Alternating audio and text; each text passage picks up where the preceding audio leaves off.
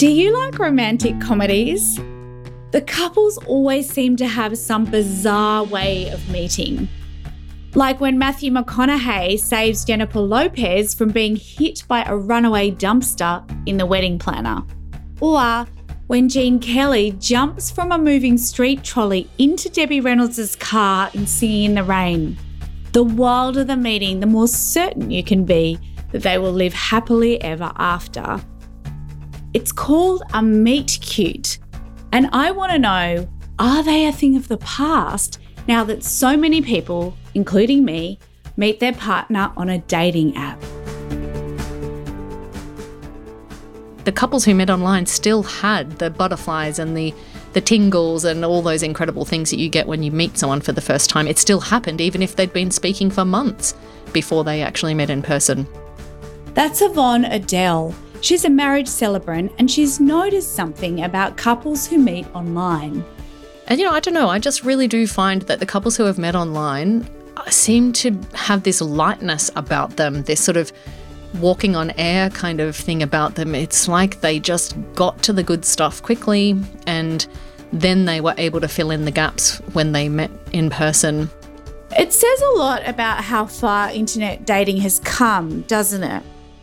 There used to be this real stigma around it, but it's not all sunshine and lollipops for people dating online. I've used both the apps for online dating and also video speed dating, which is my preference. The reason why I prefer video speed dating to the apps on my phone, such as Grindr and Scruff, is I've noticed recently some racism on the apps. One of the profiles that was really memorable for all the wrong reasons for me was a white gay male who had used the 4 words to describe himself on his profile as no wogs, no Asians. That's Gary. Grindr has supposedly tried to stamp out racism, removing its ethnicity filter and banning profile terms like no Asians. But the online dating scene still has a reputation for breeding toxic behaviours like racism and harassment. Most women who've spent time on a dating app would have at least one story of being harassed or abused by a bloke they've turned down. But there's another side to that coin, and it's a positive one. Something's changing for women when they meet men online as opposed to at the pub or a nightclub. When I first started online dating, probably about a decade ago, I was really nervous about it because I've always been nervous about my currency or value as a woman, like in the heterosexual world. So I just thought it would be a humiliating experience, that no one would want to go out with me, that everybody would reject me, that it would be awful. That's Melanie. My best friend said to me, just know that when you're on these dating sites, you'll be the one doing the picking. And I'm like, as if. That has totally been my experience. And I'm not sure whether that's because of what my friend said or whether it's just true, but it has been my experience with pretty much all of internet dating. I've always felt like I had the power. If I could just transfer that to dating in real life, that would be great. And it's not just the experience of heterosexual women. This speaker didn't want to be named, so let's just call her B. B told me as a bisexual woman, online dating had given her a confidence that she never had before in the online dating scene. When I was in my early 20s, Sydney's lesbian scene was incredibly cliquey and intimidating. Bisexuality was not cool. I didn't have the confidence to pick up women in this environment. After a few long-term relationships with men, B started using Tinder and she finally had the confidence to filter her feed to look only for prospective girlfriends. It was still a bit like looking for a needle in a haystack. But I met my wife a few months later. And how wild is this? They could have met in real life if the dating landscape had been a bit more welcoming for B. We actually worked out that we'd both been at the same queer party in Sydney, and I'd seen her but had not even considered making a move as I assumed she was straight. For us, I think the platform was definitely empowering as it enabled us both to meet women we were attracted to in a context where both parties knew the other was interested, so we didn't have to work up our courage in a crowded bar. and there were no games to be played. So what's going on? How do we go from thinking of online dating as an act of desperation or an opportunity to cop abuse and unsolicited dick pics to now being a source of empowerment? It may not be the place for goofy meet cutes like in the movies, but is it a place for something so much more useful? Social change.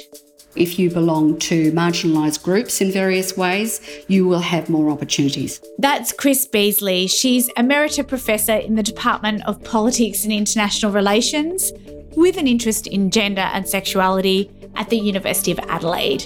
And Chris is also a Fellow of the Academy of the Social Sciences in Australia.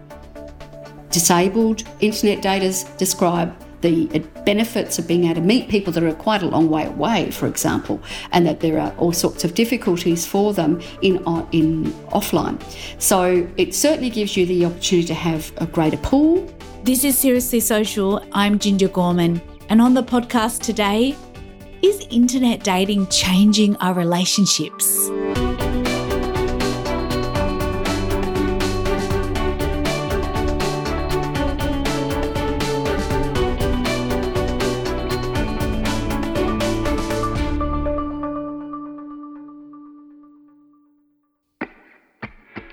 People who are shy or socially awkward, people who maybe don't conform to conventional beauty standards, older women, disabled people will all tell you that dating can be the pits. One of the groups, who face quite a lot of demeaning stereotypes about them and their interest in intimacy is older groups, that is, over 50s. What we discovered was that they were doing all sorts of things that were not conventional and that were indeed challenging conventions, and that in certain ways internet dating was enabling them to do that. Chris is co-author with Mary Holmes of a new book called Internet Dating, Intimacy and Social Change. I asked her if, when she was researching the book, she found anything especially surprising that this older demographic was doing online. Older women were using internet dating sometimes for casual sex, which does not fit the ageist stereotype, and were enjoying themselves thoroughly because they were suddenly freed up from the risks of possibly pregnancy or, their social environment telling them not to do this or whatever. So suddenly all of those negative stereotypes about women and sex were being challenged. So older women were having much more casual sex than probably they'd ever had before because internet dating provided them with that opportunity. Now, I'm not saying there aren't any risks in that. Of course, there are those too. But we wanted to say, but look at what these people are doing. Good on them, don't you think? They were doing things like also using internet dating, which was also very much a feature of young people's behaviour too, young women's behaviour, where they were using internet dating as a mechanism for controlling the pacing of dating. And they could do that online much more easily, it seemed, than face-to-face. Face-to-face, they faced the usual assumptions about men controlling the situation or, whatever, and they couldn't be so safe. But online, they could be quite able to make control of what's going on, and they can make assessments and judgments and filter. Now, that's an interesting development. Approaching an attractive stranger in real life takes so much courage. There's so much to consider. Will they even be interested? Are they available? Would they rather just be left alone? And if you've ever been approached by someone who finds you attractive, turning them down can be so uncomfortable for both of you. But it seems online dating gives us a different way to interact. Sometimes for the worse, it's true, but other times for the better. One of the classic things about internet dating is that it provides a forum, a space in which intimacy is quickly achieved. Now, sometimes that intimacy is perhaps not all that you think it is, but it's one of the great advantages. This person is online to have some kind of interaction with you. You can tell with some filtering and some control what they might be interested in. You get a kind of immediacy more quickly than if you're sitting in a pub and trying to find out if somebody's available or at all even, let alone what their interests are. I mean, you can't just sit there and interrogate someone, whereas a lot of that is done for you with internet dating. So there is it's a quicker mechanism which does actually offer opportunities. Although you make the point in the book, which I found fascinating, that the technology is actually just a front-end change. We're still trying to get to the offline date, the real face-to-face meeting. And in fact, it's not so different from the old days when we used to see personal ads in the newspaper. Yeah, I think that's a very important point, that we've got to remember this technology does not change the world, but it does seem to me that that front-end element provides opportunities for change that may have effects upon what happens offline. Your central question was really to do with whether online dating could increase gender equality. And we know that in some aspects it doesn't. You know, it's a commodification of dating and intimacy. But then it seems to me that what you're saying is in some other aspects it does. So on balance, what do you think? Did it or didn't it increase gender equality? We were looking at, are there any changes to heterosexual couplings, relationships, partnerships, hetero happiness, etc., but also in relation to gender equality between the sexes. So we were looking at both of those elements, and I would say, I think my co-author would agree, is that while there are some very unpleasant elements of internet dating, and frankly, there are some problematic elements in dating per se, nevertheless, overall, I would say you will have many more opportunities to consider options. Your supply will be bigger, especially if you're in a very thin dating pool. Plus also there are opportunities for women to have greater charge of the interaction, particularly the beginning and the shaping of the date and the ongoing dating, which may have possibilities for the longer term. And for men, I think it's a very interesting experience because you are aware that these women that you're looking at have other opportunity. As Chris mentioned this about men, I couldn't help thinking about what Melanie had told me. Remember, she said that in online dating, she's the one that gets to call the shots. And it looks like men are changing too in response to this visible competition. This has changed in some ways the way men describe themselves. For example, profiles. Australian profiles are most interesting because the most common language that men use to describe themselves is easygoing. Now, how interesting is that? Now, why would they bother to say that? Now, I think that is a language of saying, I know that I just can't get my own way. Hey, it's Ginger here. Social Sciences Week runs from September 6 to 12. It's a week-long celebration that unites the disciplines and shares the latest and greatest from Australia's social scientists.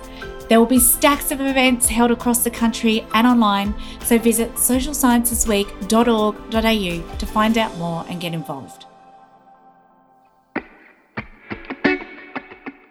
Bumble is one app that was set up with the express aim of giving some of the power to women.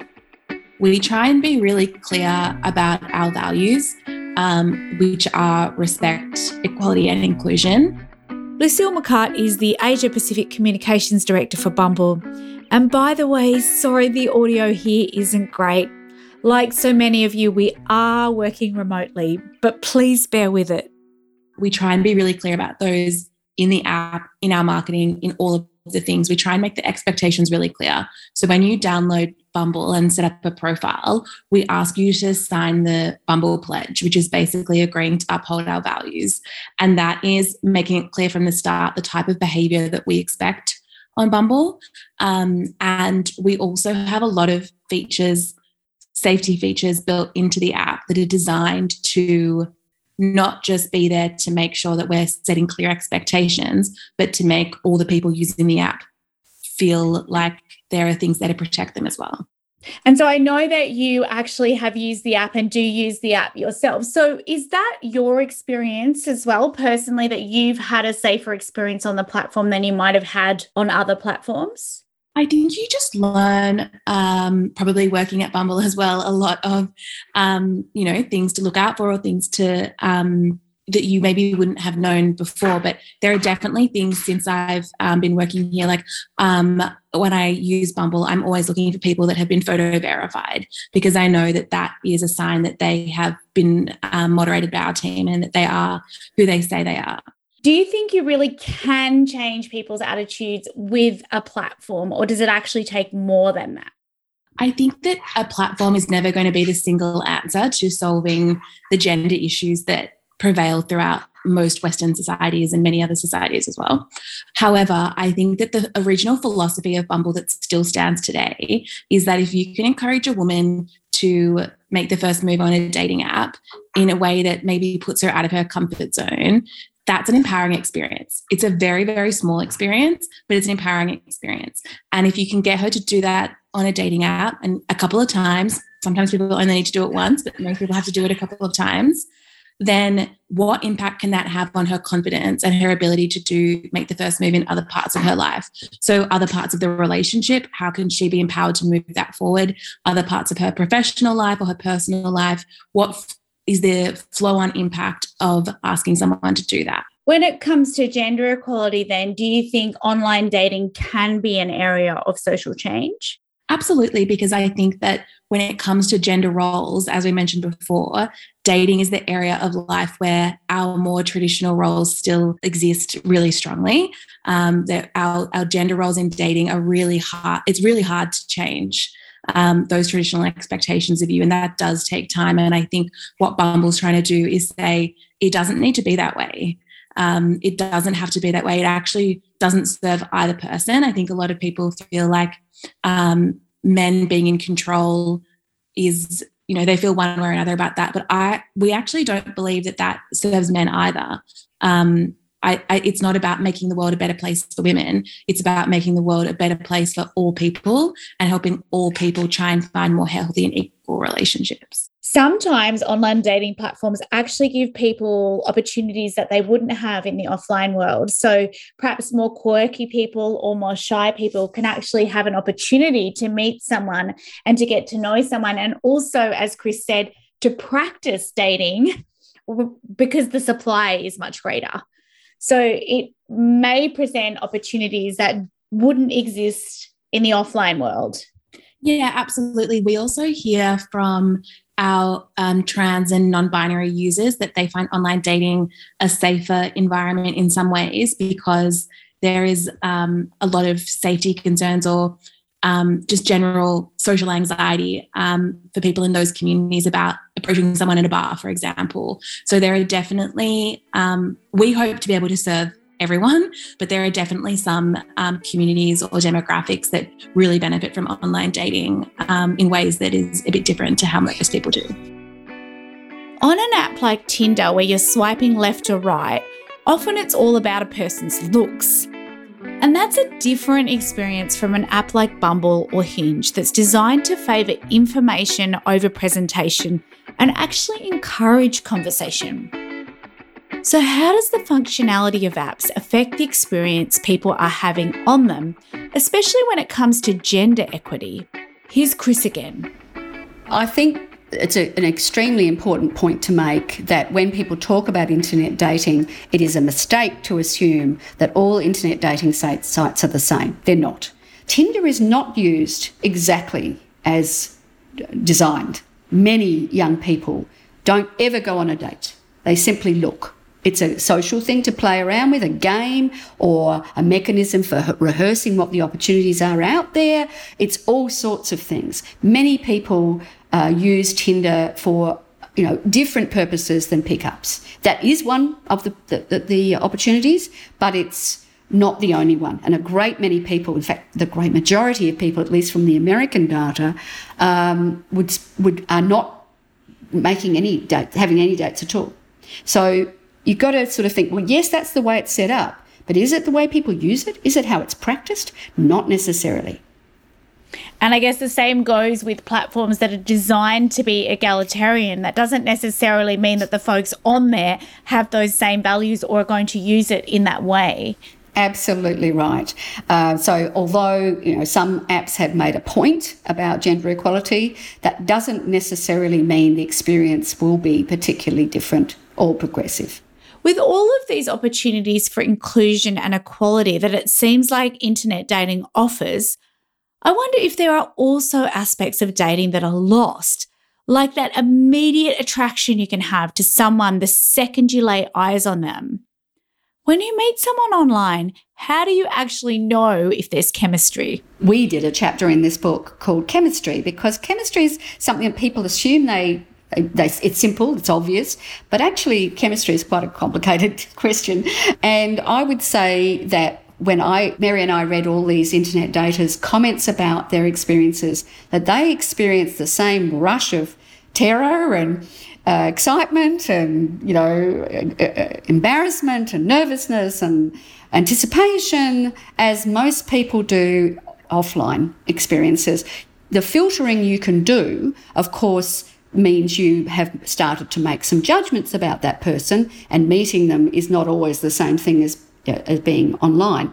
But nevertheless, I have never met anybody who said they went to internet dates after they'd talked to people and tried to work out what's going on that haven't had that sense of, I wonder.